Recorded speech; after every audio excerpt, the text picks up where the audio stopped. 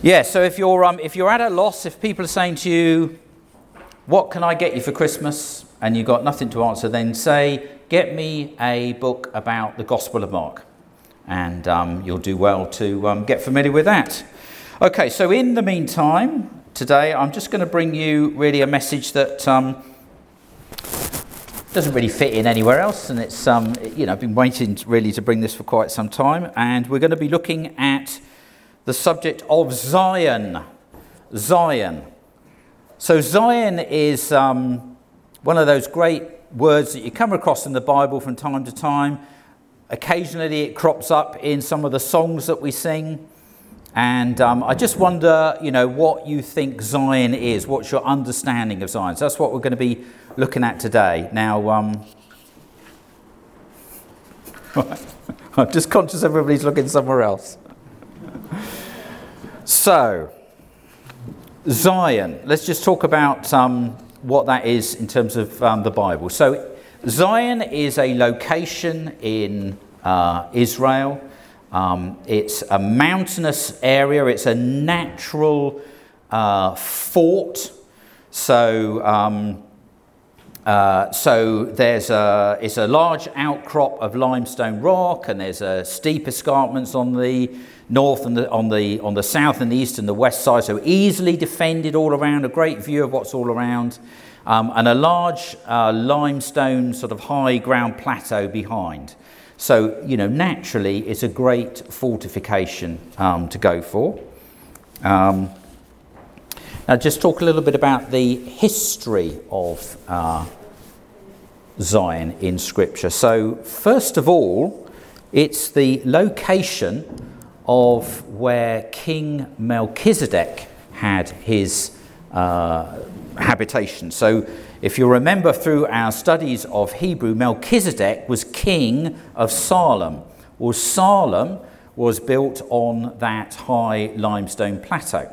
So that's the first point really in Scripture where we come across it. Later on, the place is occupied by the Jebusites. Now the Jebusites, Jebus was a descendant of Canaan, and the Jebusites were part of the inhabitants of Canaan that were to be displaced as the Israelites came in. If you remember, God promised the land to Abraham and his descendants, and then quite a lot of time goes by, and Abraham's descendants are in Egypt, and they're brought out by Moses, and they cross the wilderness, and then they enter the promised land under Joshua, and they start to displace the existing inhabitants. And the Jebusites were supposed to be displaced by the tribe of Judah. Well, they displaced a lot of them, but they did not conquer that natural fortress of Zion where the Jebusites lived. So time goes on, and they just accommodate the Jebusites living amongst them. And so in your Bibles you're going all the way from Joshua. You're going through Judges and Ruth. So all of those judges come and go, and the Jebusites are still there. And then King Saul comes and goes, and the Jebusites are still there.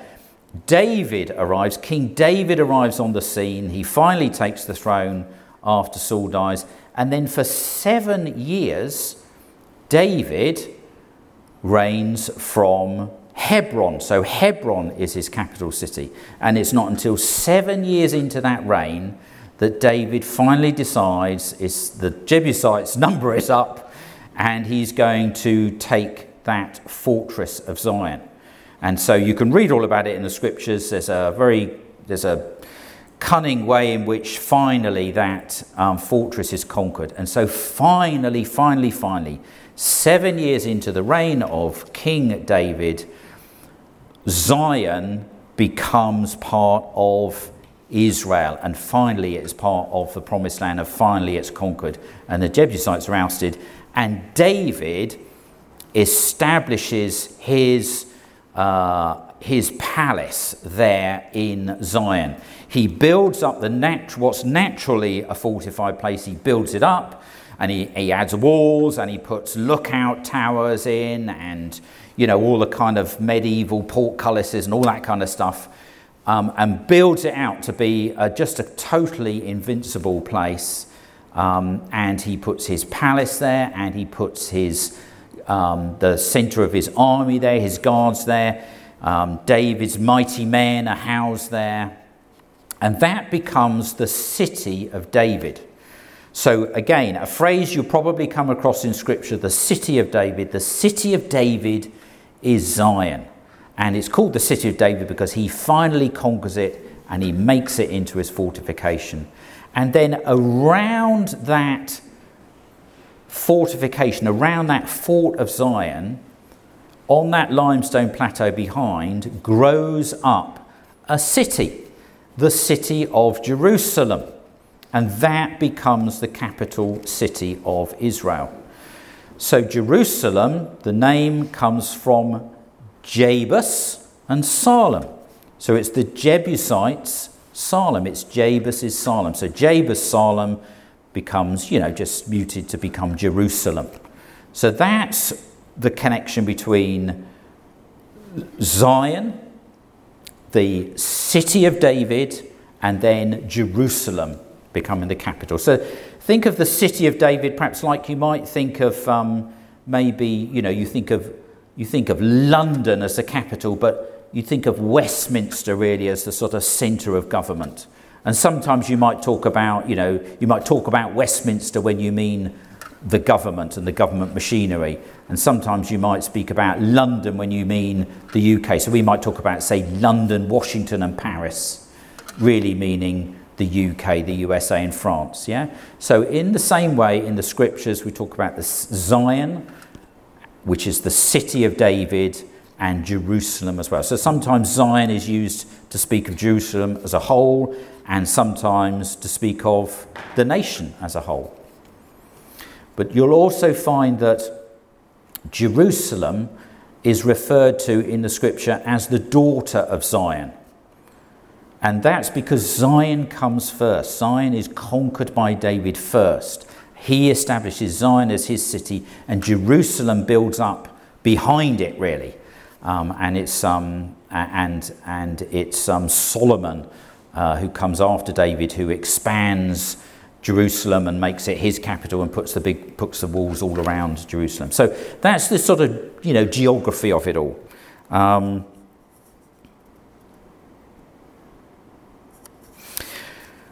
Now, I want to connect that idea.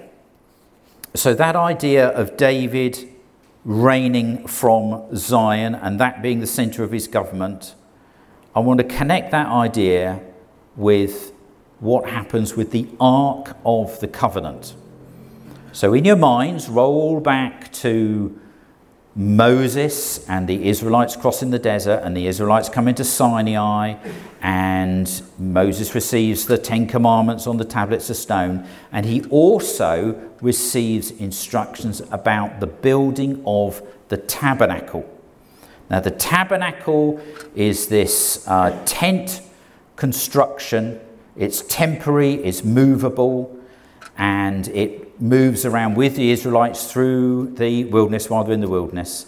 And the tabernacle has got 3 sections. There's an outer court, then there's an inner court, and then there's, right in the centre, there's the smallest part called the Holy of Holies. And inside the Holy of Holies, there's the Ark of the Covenant, which is this box that's very ornate and covered over with gold.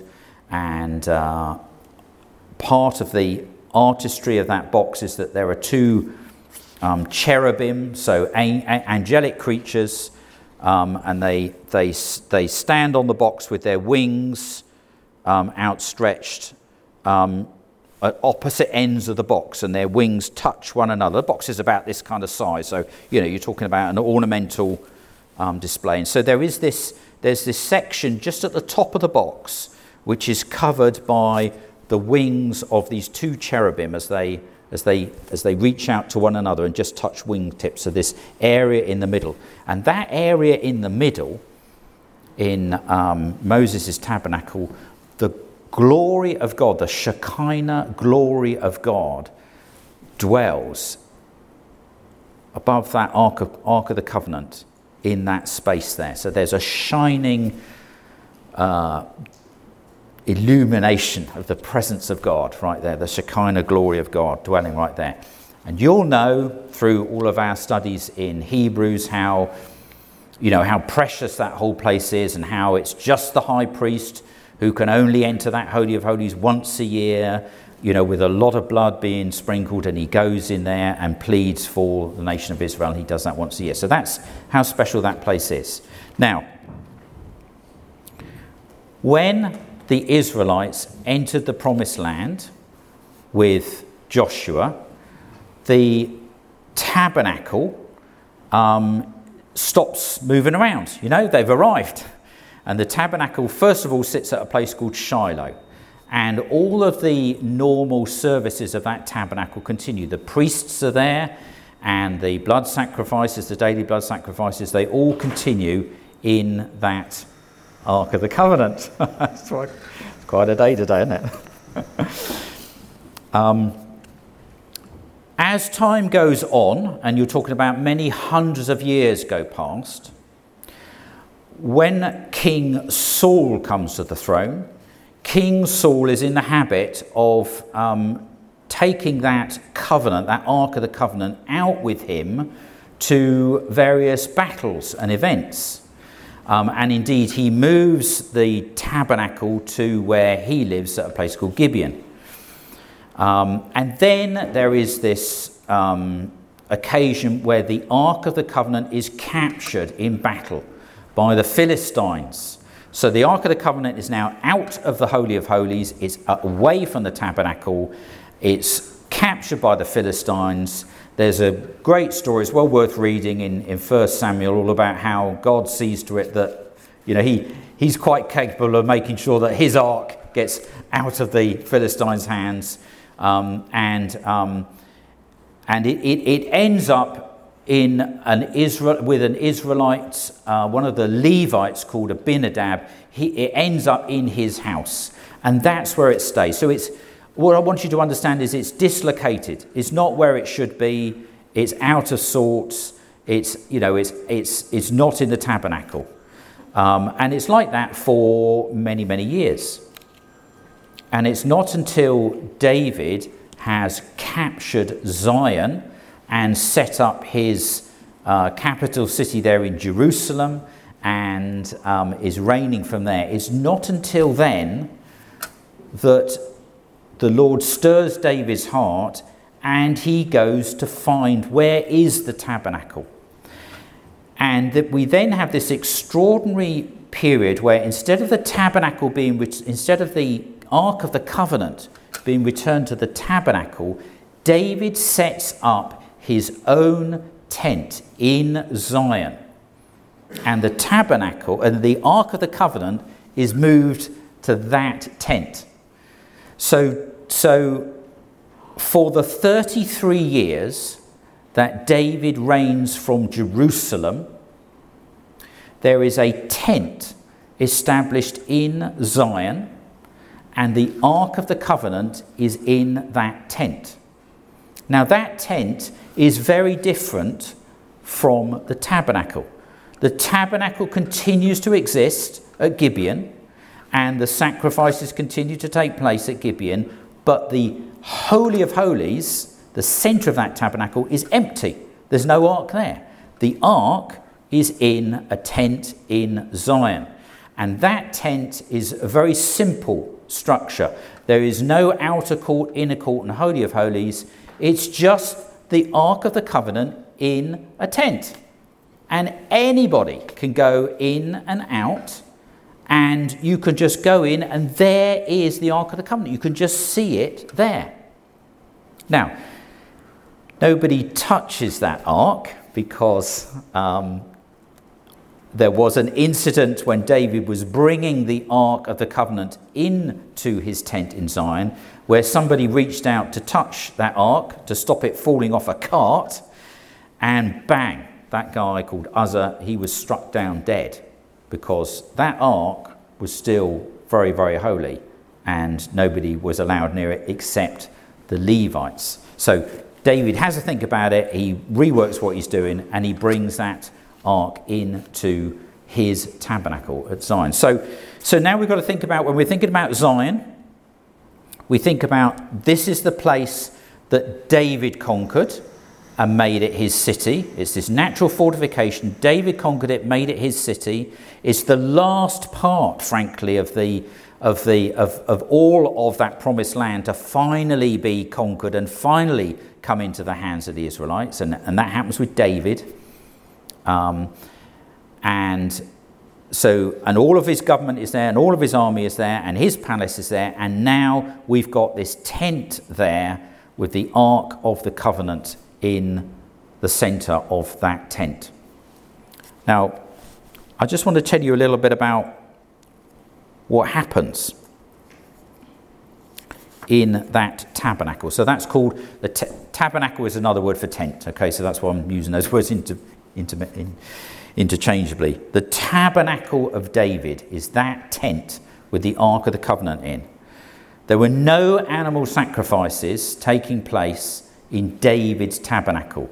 Those animal sacrifices happened once when the Ark of the Covenant was first brought in to that tabernacle. After that, so there's no blood at that tabernacle. There's no animal sacrifices going on. There's no altar. Okay, there's no location for those sacrifices to take place. The altar is back at Moses' tabernacle, which is at Gibeon. There's no outer court, inner court, Holy of Holies. Like I've said, there are just doors. There are doorkeepers, but there are just tent doors, and you can just walk in. And, David often does just walk in. There's no veil covering that entrance to the Holy of Holies. The veil that made the Holy of Holies holy and separate, that veil remains and is part of Moses' tabernacle. So there's no veil, okay? Now, David organises the Levites, which is the priestly clan. David organises the Levites to minister at his tabernacle, and they minister with musical instruments and with songs and with thanksgiving. And he has a rota. I mean, we've got enough rotas in this church, haven't we? Who's on a rota? Everybody's on a rota. He has a 24-hour rota running for his tabernacle, so that for 24 hours a day there is musical instruments being sounded. So that is trumpets, cymbals, stringed instruments, the lyres. That's going on 24 hours a day. He has whole families of Levites, and it's their responsibility to stand before that ark and give thanks continually. So they just give thanks to God. Fancy being on a rota for that. That's what they do. They give thanks for everything and everything that's going on. They come and they bring praise. He's got folk that come and sing songs and speak out praise and adoration before that ark continually. That's going on all of the time. So think of that. That's what's going on in Zion. That's the centerpiece. That's in the square, as it were. Right in the center of Zion. That's going on all the time. He also reorganizes the priesthood at the tabernacle of Moses in Gibeon to make sure that the sacrifices are happening according to Moses' laws and ordinance. And he does also have some worship going on there as well. But during David's reign, when the Ark of the Covenant is there in his tabernacle in Zion, and he is reigning as king from Jerusalem, for those 33 years, there is an explosion in terms of worship, praise and worship that goes on in Israel. The Psalms, David is the one who is attributed for bringing the Psalms together. A lot of the Psalms are his, and a lot of the Psalms are written by a chap called Asaph, or there's other guys called the sons of Korah. So there are individuals who bring, who just have that anointing on them to compose worship songs and songs of praise and worship. And that's what the Psalms are. And then there's family lines like the sons of Korah, who between them all, they just, this worship going on and this music going on.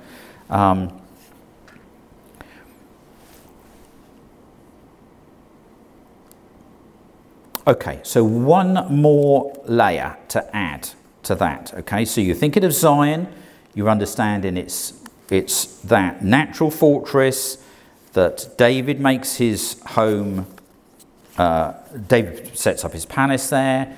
You've got the treasury there. You've got all the government buildings there. You've got all the army there. You've got the judiciary there. But right in the middle of town, right in the middle of this square, you've got this temple. You've got this tabernacle. I tend to think of it as a white tent, maybe a bit medieval with some pointy bits and flags flying on. Honestly, there's nothing in Scripture that says it's white. I just got that in my head all the time. That's the way I see it. That's right there in the centre of the square, and in there is the Ark of the Covenant, unshielded, and there are people going in, and all the time there's this music and thanksgiving being heard and praise being heard and all this glory being ascribed to God. That's drifting out all the time across all of his government processes. You imagine something like that, right there saying Whitehall, or right there or in the centre of the Houses of Parliament, 24 hours a day, that worship going on, it would change things, wouldn't it? Okay, so one other thing to lay on top of that. After David has brought the Ark of the Covenant to his tabernacle and set it all up, just as I've described, after that, his heart begins to turn towards the building of a temple. So he says, why is God dwelling in a tent? And I'm sitting in my palace here and everybody's building their houses and, there's building work going on all the time in Jerusalem and it's being built up. Why don't we build something marvellous for the Lord? Why don't we build a temple? And I just want you to understand how new a concept that is, how new an idea that is, that there should be a building built as a permanent dwelling and a place of worship for the Lord. So his heart begins to turn towards that. And he talks to his friend, the prophet Nathan, about it. And then God speaks to Nathan about it. And Nathan comes back to David, and he brings this word from the Lord. And I want to kind of summarize it really. So the Lord says to David, no, you're not going to be the one to build the temple, but your son that comes after you, he will build the temple. So immediately we have this concept of there's a son coming who's going to do this. The son will build the temple.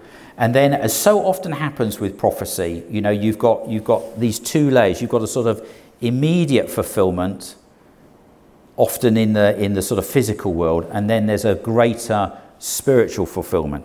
So the immediate fulfillment is that Solomon does indeed build the temple after David passes away.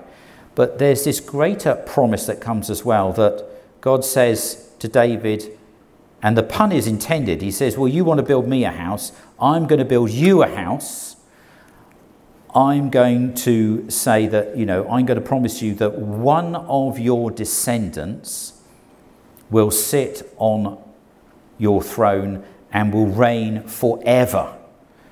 There is an eternal reign to come. There is an everlasting son to come who will sit on the throne of David and will reign forever.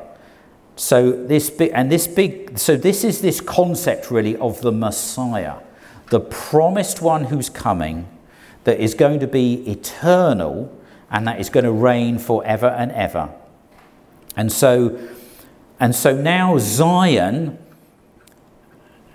is, on top of all of those things I've just added to you, you also put on this idea that it's from Zion, it's with Zion, it's when Zion is in existence that this promise comes of an eternal reign from David's throne.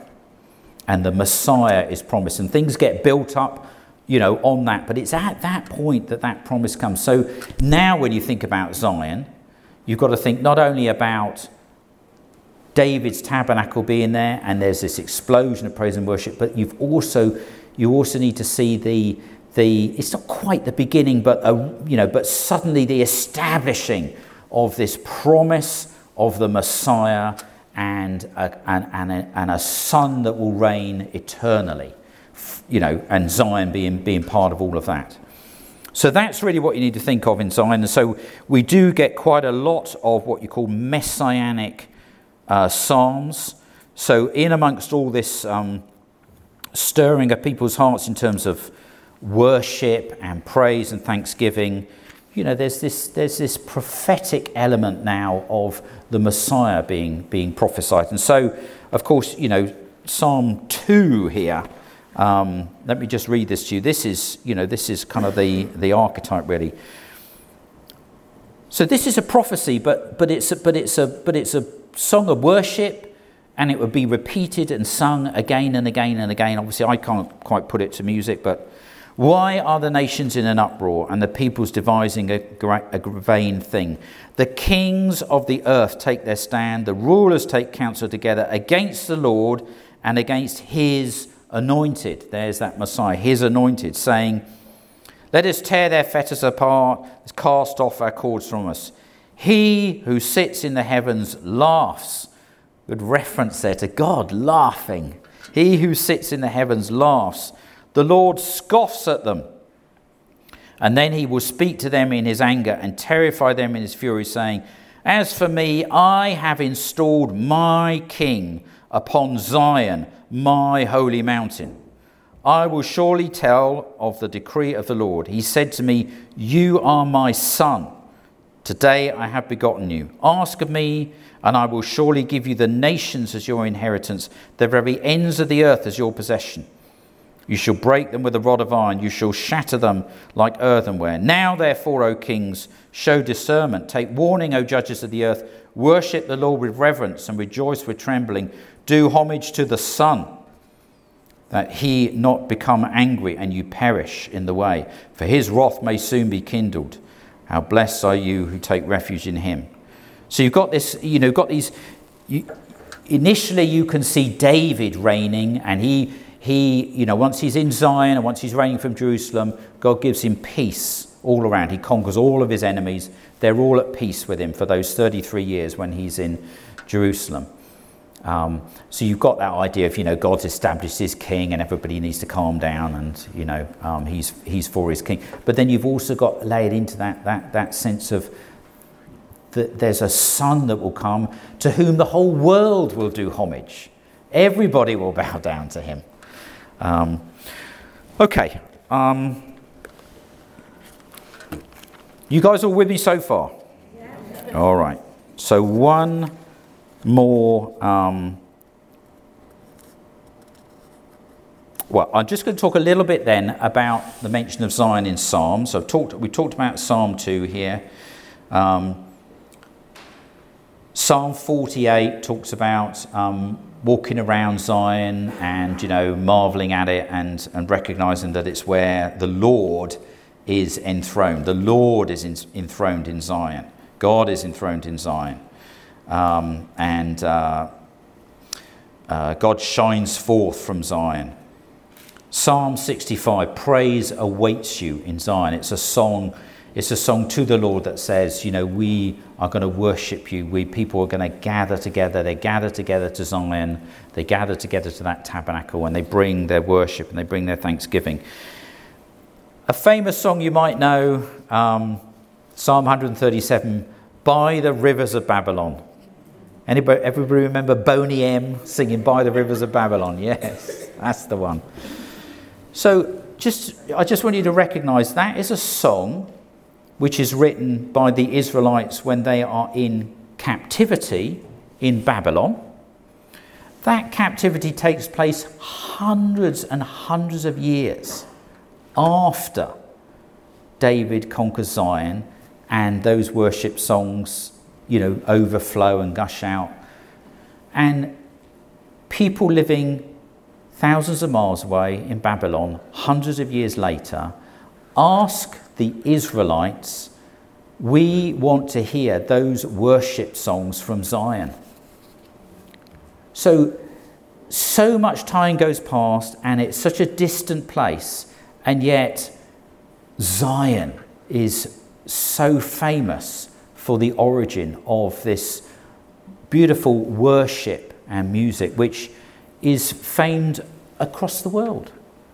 So that these guys in Babylon, hundreds and hundreds of years later, say, "You're Israelites, play us some of the music of Zion.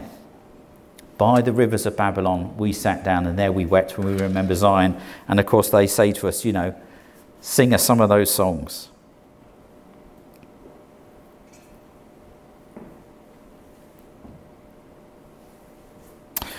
Okay, I'm just going to say then, really, the Zion is mentioned quite a lot in the prophets, in the major prophets and in the minor prophets, which again, these prophecies are coming, often those prophets are coming hundreds of years later.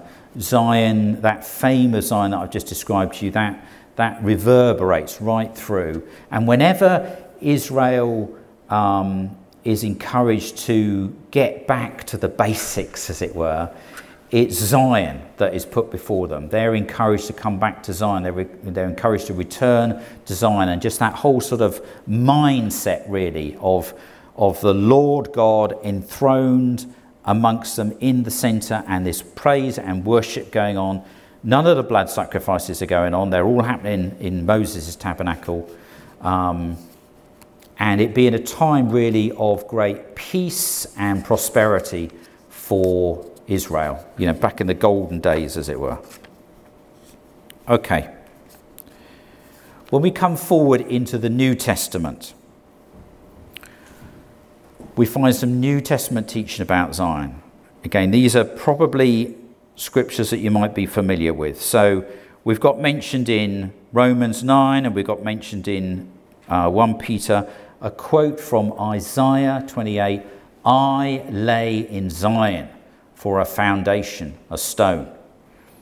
And this is the idea that that when God is building something new, he starts at Zion.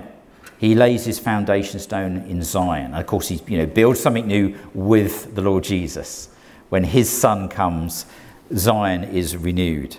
And we've encountered it in Hebrews. We haven't come to Mount Sinai. We've come to Mount Zion. That's who we are, the people of God today. And in Revelation 14:1, I saw the Lamb standing on Mount Zion with 144,000. It's Zion. Why is it Zion? Okay, I'm nearly there now, all right? Stay with me. When the church started, we can read all about this in Acts 11. So the church had been going for a few years in Jerusalem and in Judea and Samaria. And then there was a persecution that arose and people began to scatter.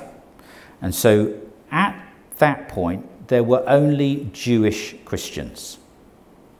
These were the people, that book of Hebrews was written to.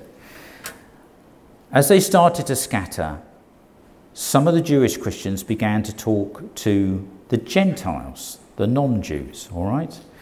And a church was established in Antioch. So Antioch is a city outside of Israel, further north. And we find this is our example in Scripture of the first kind of Gentile church. And the apostles in Jerusalem, the leaders of the church in Jerusalem, they want to understand what's going on. So they send a chap called Barnabas up to Antioch, and they say to him, look, go check it out, what's happening, what's going on, and bring a report back to us. And we get a big clue as to what's happening when we see there's this big council in Jerusalem. Barnabas comes back, reports back, and the apostles, they have a kind of a big, they have a big powwow really, and they've got to figure out what are we going to do about all of this? What does all this mean? And it's the way that James sums everything up at the end that's recorded for us. And I'm going to read this to you. This is from Acts 15. And he says, after they'd stopped speaking, James answered, saying, Brethren, listen to me. Simeon has related how God first concerned himself about taking from among the Gentiles a people for his name. With this, the words of the prophets agree. So he's now going to quote from Amos. After these things, I will return and I will rebuild the tabernacle of David, which has fallen, and I will rebuild its ruins and I will restore it, so that the rest of mankind may seek the Lord, and all the Gentiles who are called by my name, says the Lord, who makes these things known from long ago. So when we were going through Hebrews, I think we were pretty clear, weren't we, really, that the big message from Hebrews is the old covenant system is now done away with. It's obsolete. It was completely superseded by the new covenant. And in fact, the writer of Hebrews says, and what's obsolete is ready to be destroyed. And we said to you, didn't we, about how within a couple of years of that being written, the temple in Jerusalem was destroyed and the Jews were scattered across the face of the Roman Empire. And that was really the end of it until just very, very, very recently in 1948. So we're very clear that there's nothing in Scripture that says God's going to return to the tabernacle of Moses or return to the temple of Solomon, but there is a prophecy about him returning to the tabernacle of David, rebuilding the tabernacle of David, and it's linked specifically to outreach to the Gentiles, to the rest of the earth, to the other nations. So James says what's going on in Antioch is a fulfillment of this prophecy, that God is re-establishing his tabernacle of David all across the nations. Now look, guys, that's us. Okay, we are a Gentile church, and I really want you to understand this. We are a Gentile church. We are patterned on that tabernacle of David, not the tabernacle of Moses, not the temple of Solomon, but this tabernacle that existed for these 33 years when David reigned, supremely in Jerusalem from Zion. That's why there's no altar. Okay, we don't have an altar, do we? We don't need an altar. That's why there's no veil. There's no separation. There's no sense of, there's the priesthood, the holy ones, and then there's the congregation, the others. We don't have any sense of that separation. There's no priesthood here. Clearly, there are no blood sacrifices, although we all remember the one blood sacrifice that was sufficient for all of us and for all time.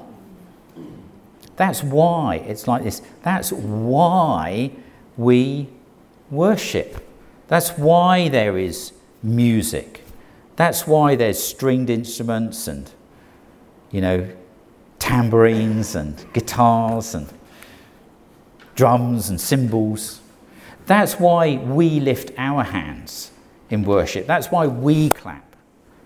That's what these guys did in David's tabernacle in Jerusalem. So just for those 33 years, you've got this little glimpse, this little foreshadowing of New Testament Gentile church right there in David's time. And I think it's very interesting that when you read through the historic accounts of David and what David was up to, it was very ethnically diverse in David's government. I mean, David had there's a chap called Obed-Edom. Obed-Edom comes from the city of Gath. He's a Gittite. Fancy being called a Gittite. Do you want to be a Gittite? That's great, isn't it? This is Obed. He's a Gittite. You know what went on in the city of Gath? Gath was a Philistine town from which Goliath came. And there was a period of time in which David, before he came to the throne, David went into hiding and he hid with the Gittites in Gath. Now he comes to the throne. There are 600 Gittites in his army. And Obed-Edom is, writing psalms and he's leading worship and stuff. There's a chap called Uriah. Do you remember Uriah? Uriah was Bathsheba's husband. Uriah was a Hittite.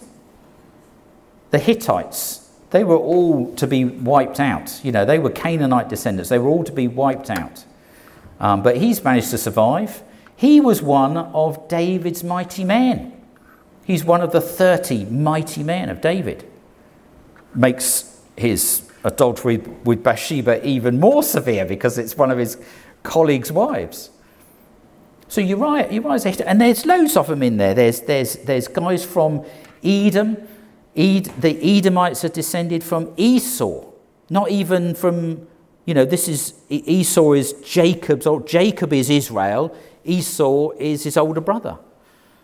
They're descended from, and there's lots of these other people all in the mix there. And when it comes to building the temple, there's loads of guys from other nations that pledge, wood and metals and materials and workmen to help build that temple. So it's such a multicultural place there in Zion. And I think that says something about, when the Spirit of God is present in the way that it was in Zion, not really seen before and not really seen after, just this very special period. The Gentiles, are very much in the mix. And so it's through that tabernacle of David that the Lord says, I'm going to raise that tabernacle up and I'm going to reach the Gentiles, and that is the church. And James here recognises that and says that's what God's doing. It's a fulfilment of prophecy. So that's why we are the way we are. We're not that way because, Paul likes it that way. We're not that way because it's trendy, it's vogue. We're that way, we're this way, the way that we are, because this is the way that the Lord has always intended it to be. We are that tabernacle of David. This is Zion here. And it's this place of worship and just an overflow of worship and thanksgiving and love towards God, and a place where everybody is drawn to. So that is it, really. So that's what you think of now when you think of Zion. Think of that way and think of and understand that this is the reason why we are the way that we are. Good. You did very well. Thank you very much. I appreciate all that. Let's have the band up. So the one extra thing really that's different for us is that the Spirit of God is poured out upon us lavishly. In David's day, the Spirit of God came and rested on particular individuals for particular tasks, and they knew something of the fellowship of the Spirit. But for you and I, our hearts are cleansed, And, you know, we have that indwelling presence of the Spirit with us all of the time. And that, of course, can be a great source of worship for us. You guys do go ahead. It's also a source as well.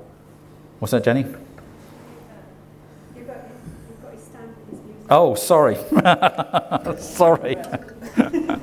You might need this, yeah. Thank you. All right, good.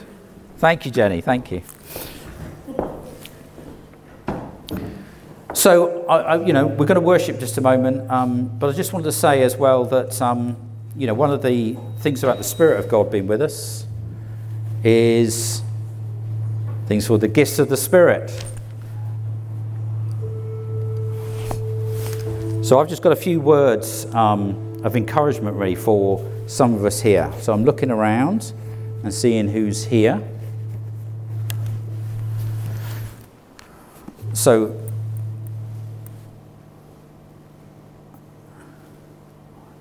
okay. So, Joel, I had a word for you. Let me just look it up. Sorry, I keep chucking my glasses on and off, don't I?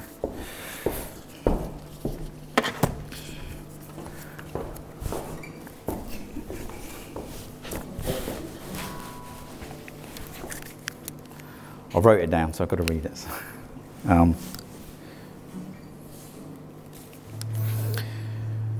Right, so yeah, just you know, just words really, just to encourage you and strengthen you. I felt the Lord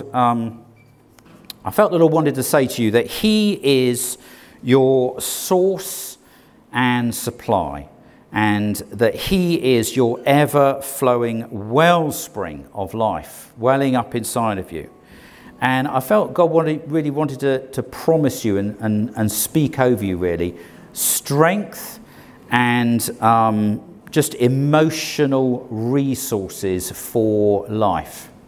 So I felt God wanted to say to you, specifically thinking about Isaac and thinking about you know, financial resources, equipment, adaptations in the home or whatever, all that kind of thing. I just felt the Lord wanted to say to you, He knows what you need. He knows what Isaac needs. He sees all of that for all of his life.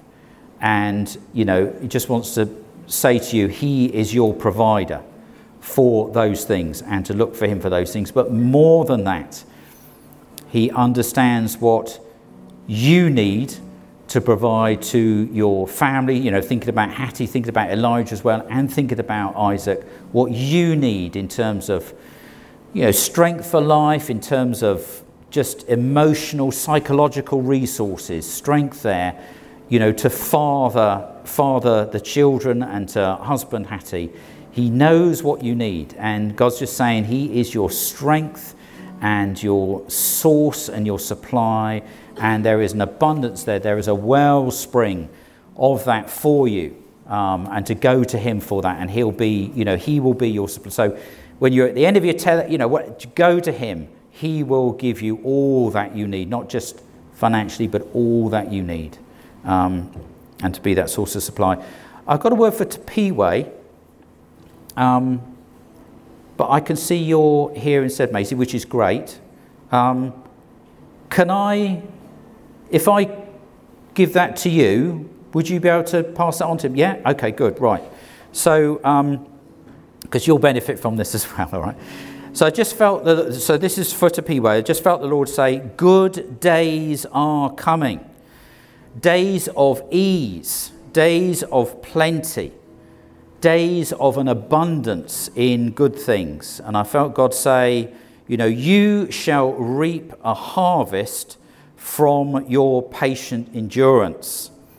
And I felt God say for Tepiwe, He's going to open up a door for you, a door of opportunity and a door of provision. So a door of provision for you, Tepiwe, for your family, and a door of opportunity just to grow and to flourish and to expand and mature. And I felt God say that was a door to serve and to learn, that will be opened up to Him. Jeff, I have a word for you, Jeff. I'm glad I saw you there. So again, I just felt God wanted to say to you, Jeff, that he is so pleased with your faithful, steady, simple service of love. And I felt God wanted to say, I see your whole life. I see you as a child. I see you as a young man. I see you as you are today. And God just says he's pleased with all of it. He's pleased with that quiet, faithful, steady pouring out of your life, giving of yourself away to those around you. And I just felt the Lord say your reward is very great. So let's stand then and let's worship. You know, we've got plenty there to give thanks for. Let's enter into that ministry of David's tabernacle in Zion, and let's give ourselves to the Lord in worship and thanksgiving and praise for a minute.